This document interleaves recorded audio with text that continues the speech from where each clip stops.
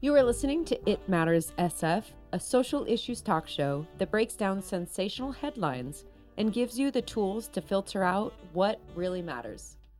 Today we finish up the history of the census through 2000 and 2010. Then we get into the 2020 census. Whoop, whoop. That's right. Today's episode breaks down the House since we left off, what that means for the 2020 census, and we'll dive into the 2018 midterm results, which flipped the House to what is now a Democratic majority. We'll also go over some congressional hearings from the past year that were conducted by the new incoming freshman House reps, who, yes, are women, and they're killing it. Thanks for listening. And don't forget about our local policy coverage. We've got shows coming up that will break down all the House candidates in California, as well as Board of Supervisors we're voting for in SF. All sources for our episodes are on our website at itmatterssf.com. But of course, you can always reach out on our Insta or Facebook at itmatterssf, or email us directly at itmatterssf@gmail.com. In part one of the census, we dove into the history of the undercount, or everyone who isn't included in the census. That spans the first couple hundred years of America, so let's do a little recap. Of course. After all of our research, it was compelling but mostly just obvious that the census was created as a population count to enhance the lives of white people, more specifically, white men.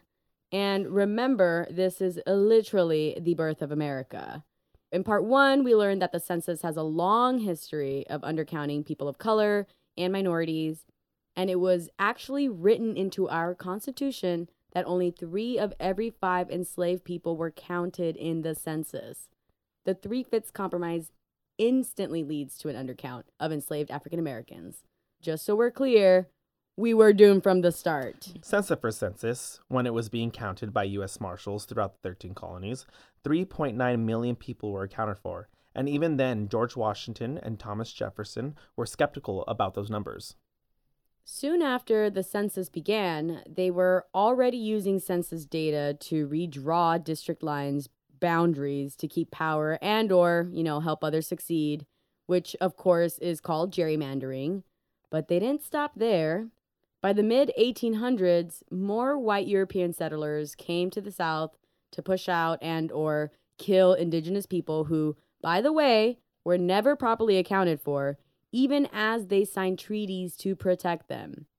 This removal of indigenous people, now known as the Trail of Tears, killed 25% of the population and ultimately leads to the expansion of America to grow west. And then boom!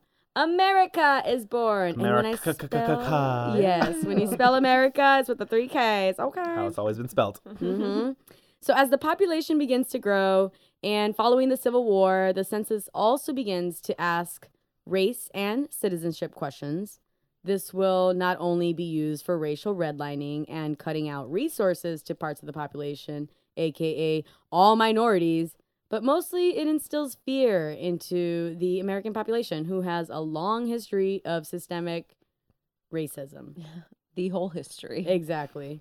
This question has been removed from the long survey since the 1950s, but as we'll soon see, the question of citizenship shows its ugly head again in preparation for the 2020 census. So from emancipation in the 1860s until the 1960s movement, those population numbers were relatively stagnant, not including large numbers of the country's inhabitants for many reasons, which we laid out in part one. Generally speaking, there's usually around 20 million people added to the census every 10 years, but during the civil rights movement, that number reached almost 30 million people. And in 1970, it went back to around 20 million new people. This has remained relatively stagnant until 2000, which we'll get into shortly. And we also have to mention that collecting the census has never been perfect. The first census was conducted by U.S. Marshals on horseback, and then once the Census Bureau was formed, they hired and trained enumerators to conduct the census by foot. The 1960 census, 170 years after the first census, was the first time the census could be filled out by mail. But mailing lists that the Bureau collected was either out of date or biased against low income and to people of color. So With technology advancing and us filling out the census online for the first time this year, we still have to remember that doing it online won't solve the problems of the communities being undercounted.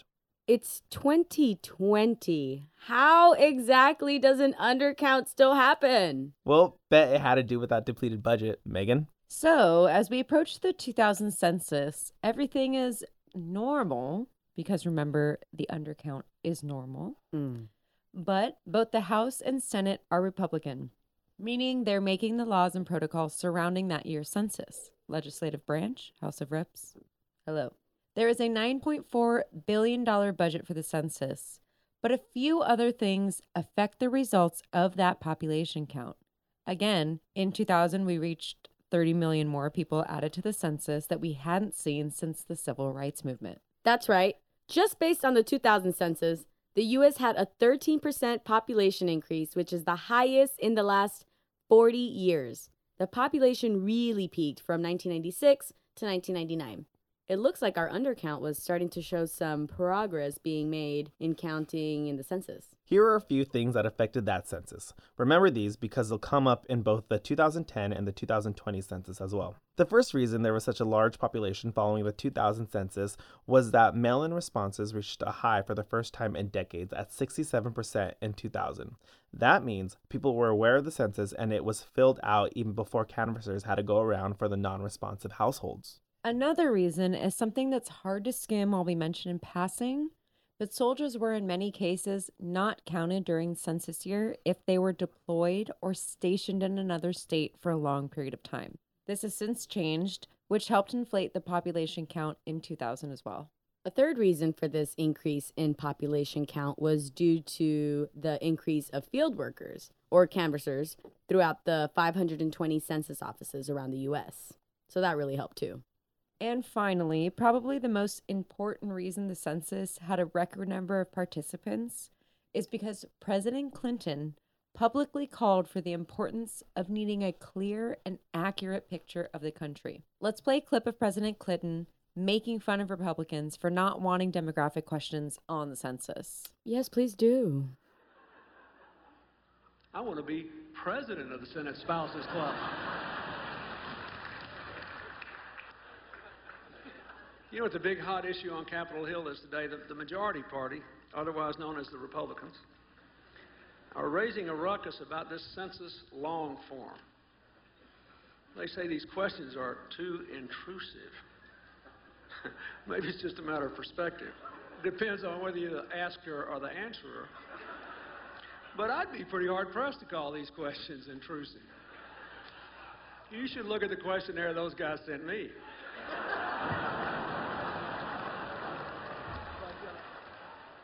So just remember this video later in the episode, and specifically the fact that Republicans didn't want demographic questions added to the census. Just gonna leave that little tidbit for later. Don't forget. So there was not only a record number population count following the 2000 census, but we also see that the population of the U.S. as a whole is continuing to move west from the original 13 colonies, or the East Coast. The Republicans still had power over Congress, but has lost some along the way. Democrats gained a seat or two before the 2010 census. So we're at 2010. What happened? Okay, so 2010, it obviously depends on what our Congress looks like. And for most of the Bush administration, we had a majority Republican House of Reps and Senate. Then, at the start of the Obama administration, flip the script, we had a Democratic House and Senate, which is probably how we ended up with a very large and very well-rounded budget for the 2010 census. That budget? $13 billion. Girl, 13 That's billion. good, right? Please, how in the hell did 13 billion happen? One reason for the large budget was actually a bit of a mistake on the Census Bureau's part. Break it down, girl. Yeah, Let me know. so you see, as we all kind of know in San Francisco, Tech Central, they introduced these new handheld devices, literally What could from go where we wrong? used to work, leading to the 2010 census. These were meant to update maps of households and in general update the technology used by canvassers to locate non-responders. This technology didn't end up making it to the census, and the mistake cost around $4 billion. Can I just say real quick, going back to where we used to work, we had handhelds, and when we got new servers, and we would train them all on these new handhelds, and when they would go down, they'd be like, "How do I take an order?" I'm just like, "Girl," and who've been serving for so long. We've been working on this episode for a month, and this is the first time we talked about this. I don't know how that just happened. How do I add extra guac? We didn't look at each other in the eye just now, and somehow we all just all laughed like connected. Handheld devices triggered. We all got like that PTSD, like literally. Do not take me back. Sorry, I derailed that real quick. So it was a $4 billion mistake, these handhelds, right? And so Marta mentioned a $13 billion budget. Originally, it was $11 billion, and by the end of it, the 13 was partly because of these handhelds.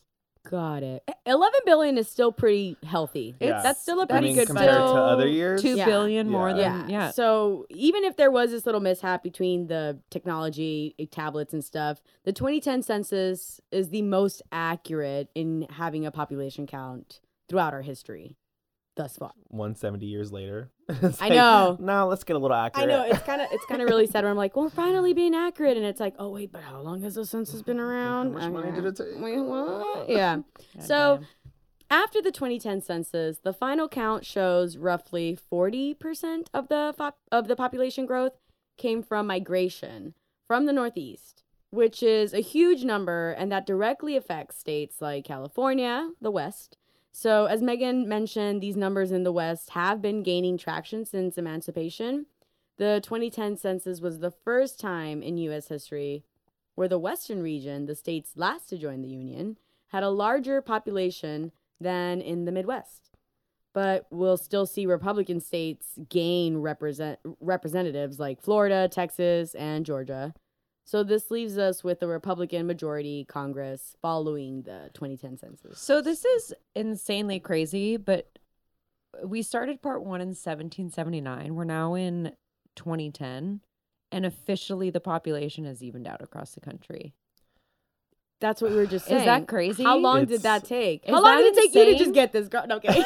No, but like, is that crazy? This is like Uh. 150, 200 years, and like we're literally just now getting there. Mm-hmm. Crazy. I mean, I think the question that needs to be answered is, yes, like we were moving west into like Democrat controlled states, but like how did this happen? Like how is a House Republican if it was like supposed to be Democratic? Right. Or at least like a Or larger population in Democratic states. Yes, that's totally fair. A Western moving population can mean that a lot of the values from the North and Southeast are coming to more liberal areas. We discussed that right around the Civil War, Black and brown people were already moving west as some new states weren't necessarily allowing slavery. We know that this leads to a civil war, but it's important to understand that shifts happening in the last 100 years because of Hollywood, tech, etc. This is literally just gentrification, but when you have conservative ideas taking over liberal areas or vice versa, you can get conflicting representation in your district based on who has power, or the white people moving in, getting into politics just to hurt the people around them. Wow. So when you got the power, you could do whatever you want. That's politics for you, honey. That's one of my characters I'm trying out. I'm sorry. We have 4 guests here. It's Sam, Megan, Mikey, and Marta. Okay, so the 2000 and 2000. Mikey and Marta! Hey, yo, Mikey! Okay. There's So 4 people in here. Sorry. that's politics for you. Yes, it is. So that's 2000 and 2010 census. We've caught up on our history, or herstory. And before we get into 2020, let's take a little break. Hear how to fill out the census from a very sexy speaker. Ah. Mm-hmm. Ooh.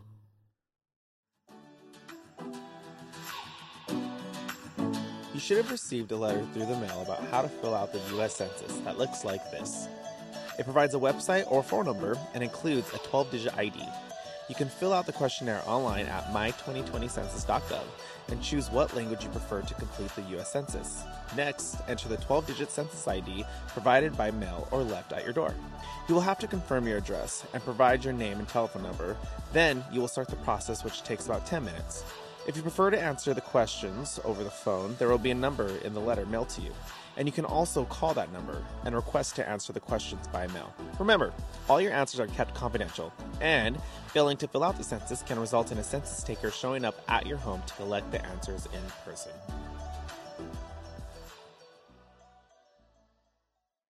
And without further ado, the 2020 census budget. Whoop, whoop. Yep. The budget for the 2020 census came out in 2017, and it's been drama ever since. The budget, coming in at $6.3 billion, is lower than the 2000. They gave us numbers that we hadn't seen since the 60s. Not to mention, lower than the 2010 budget, which gave us the most accurate results we've seen. You might ask, why was there such a stink about this budget? Usually, if you have a healthy budget dedicated to census gathering, each state then provides local organizations to funding they need to gather the actual census data, especially in hard-to-count communities, but unfortunately, that's not happening, and here's why. As I've said before, the years leading up to the decennial census determine how much money, time, dedication will go into the census preparation.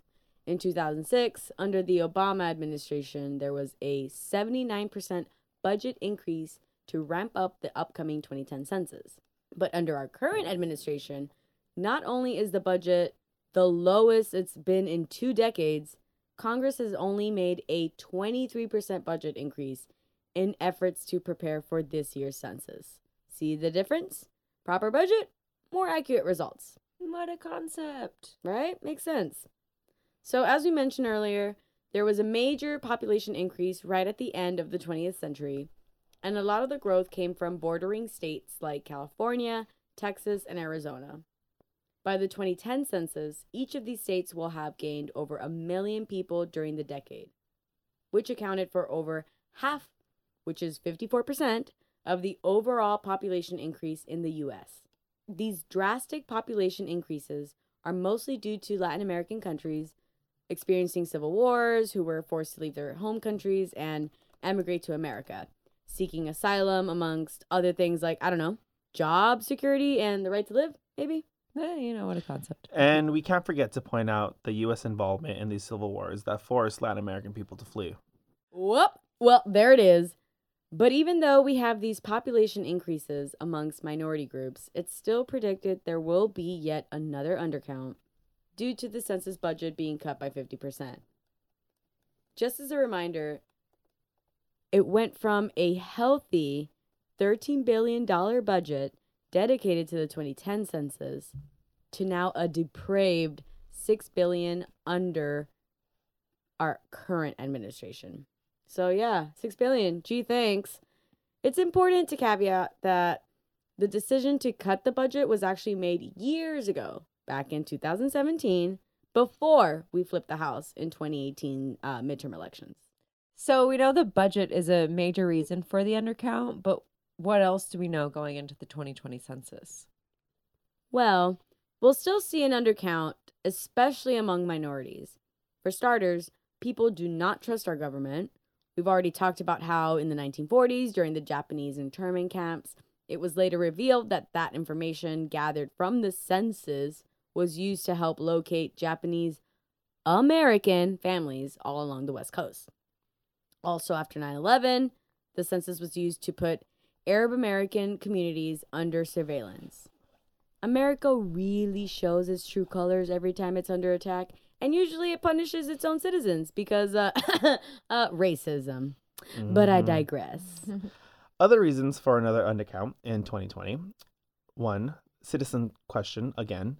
2, there's a big push for online responses, but the reality is 1 out of 9 Americans don't even have access to the internet. Keep in mind, all libraries are still currently closed due to the pandemic. Also, those harder reach communities, people who live in apartment complexes and depend on field workers, will most likely be forgotten and or undercounted. The Census Bureau hired 120,000 less this time around for door-to-door canvassing, and this was prior to the COVID-19 shutdown. Here's Detroit Rep. Rashida Tlaib explaining the problems with pushing online responses as the main reason to cut the census budget. One of the things that I think we've been kind of distracted in understanding, there is so much, again, emphasis on investing only on having this all be online. And in return, they're saying, if we're going to go online, then we don't need that many folks on the ground. Secretary Ross came before this committee and specifically said he was reducing these offices by 50%, primarily because they were going online. Do you know 1 out of 9 Americans don't have access to internet? And not only that, combine that with the fact that they're going to hire 125,000 fewer people, to actually try to get people counted. Okay, so the budget for the 2020 census started coming in 2017, which we've mentioned, and was already raising red flags.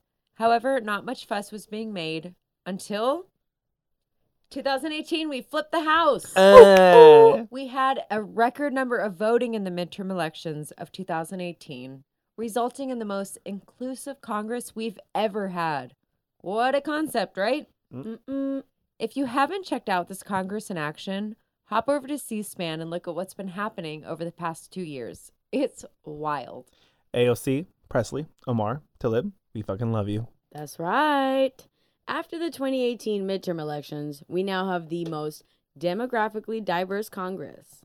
There are 101 women in the House, the largest in U.S. history, and our Congress has never been so diverse in age group, religious beliefs, ethnicity, and sexual orientation. All to say, obviously, that the people fighting for our communities are doing their part, but they can't get there without us, so it's very important to vote. And please register to vote. Remember the citizenship question that was removed in the census in Part 1? Well, the question was brought up for the 2020 census. And although it is not in the census now, reps want to know why it was even there. In addition, the Congress had questions about race questions changing, canvassing, or lack thereof, and why the RNC was sending out census-like pamphlets so close to this upcoming census. Here's another clip of Rashida Tlaib speaking at last year's congressional hearing regarding the race category on our upcoming census. We are all rightfully concerned about communities like mine that are at serious risk of being undercounted in 2020 census. But something I'm particularly concerned about is the lack of representation on the form of people who look like me. Starting in 2015, a research effort spanned years under the previous administration, which pushed to add the new category to the 2020 survey called Middle Eastern North African, or what we call MENA. In 2015, Director, the category went into the field for testing, and based on the findings, the Census Bureau recommended the inclusion of MENA category in the 2020 census. Despite these findings, however, the Census Bureau announced under the current administration that MENA category would not be included in the census. Dr. Dillingham, do I look white to you? Congresswoman, I think that if you tell me what you identify with, and I think I would respect that. Sure. So, Dr. Director, are you aware that people like me who are Arab, Middle Eastern, North African have to indicate that they're white on the U.S. Census? There was a process in deciding, certainly before I got to the census, and there's a history to coming up with the questions and the race and the ethnicity categories. The OMB. No, they ignored it. Director, but they ignored it. The previous administration decided to put MENA on the form. They ignored it. You're not giving me an option because let me tell you, there's a reason why the recommendation happened. Sure. Because would circling white on the census change my lived experience as a person of color in our country, right? Even saying that, you understand there's a difference when you actually have the checkoff box. Right. Because the MENA community, like others, relies on accurate census representation for health research, Director, certainly, language assistant, civil rights laws, and reporting educational outcomes.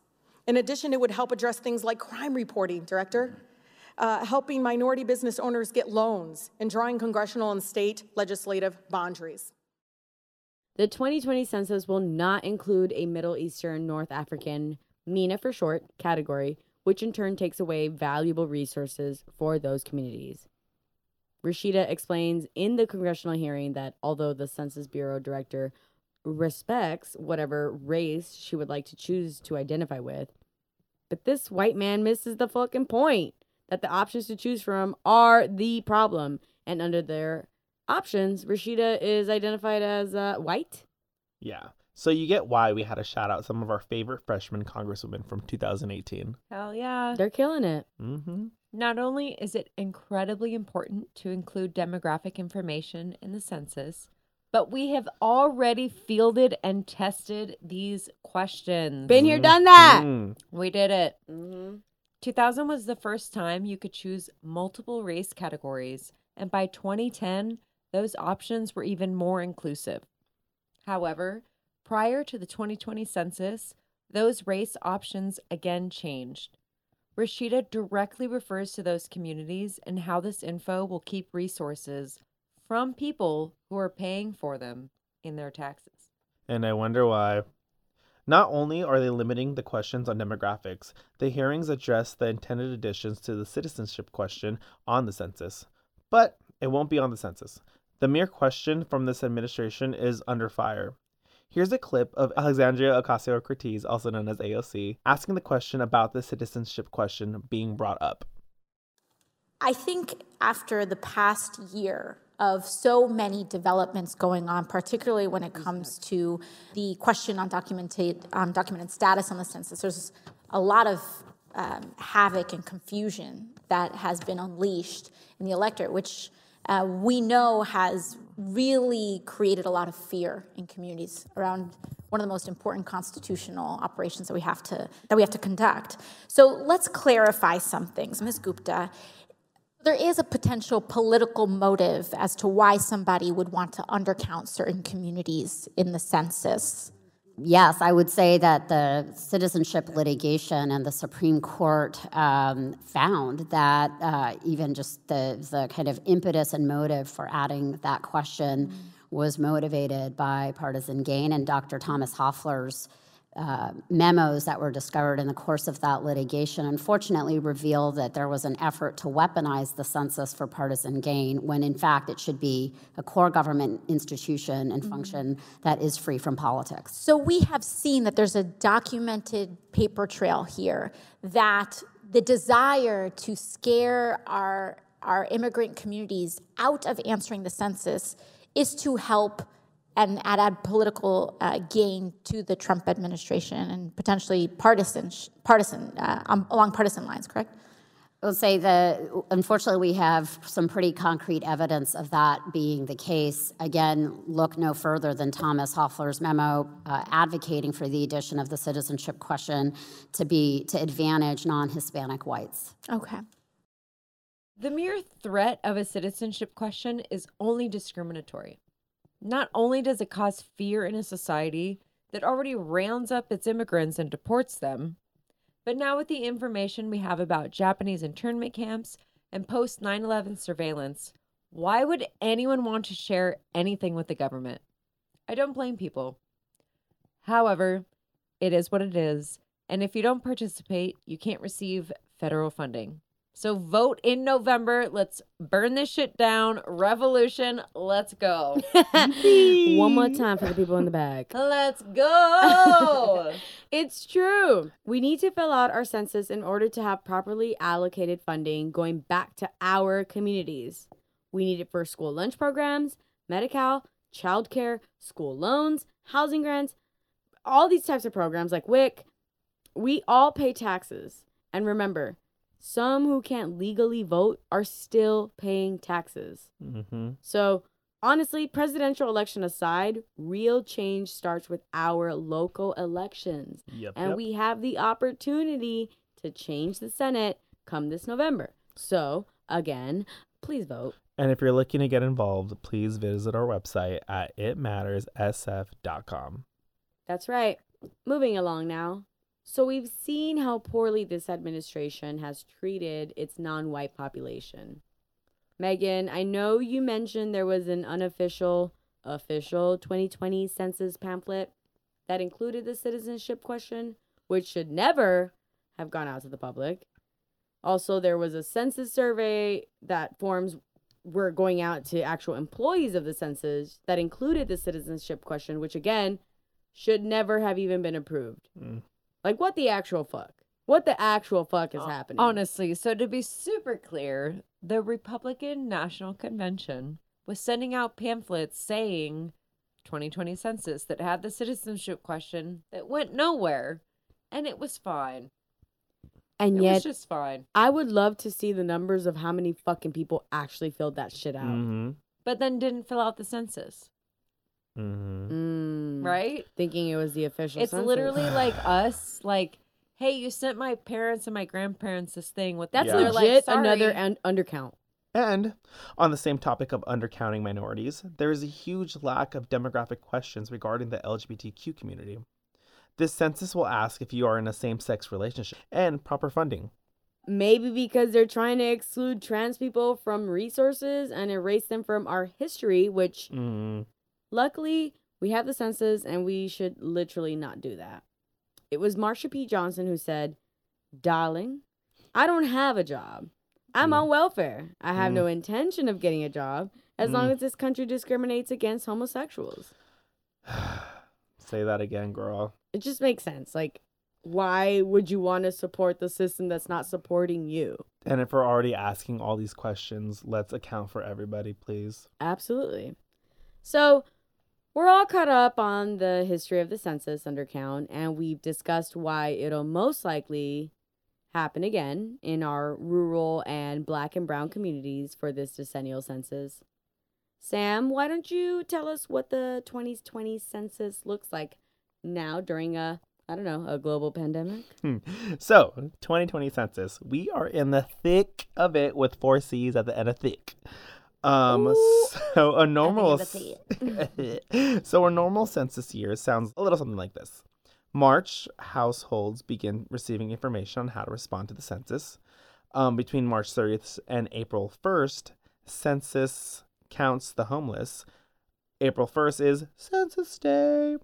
And then April, the census takes a visit to large groups of people such as living on campus or people living in senior centers. May through July, census takers will visit homes that haven't responded. In December, data is delivered to the president and Congress. And hopefully the president and the last president of Trump's term. That's nothing. Delete that part. But COVID has us fucked all the way up this year.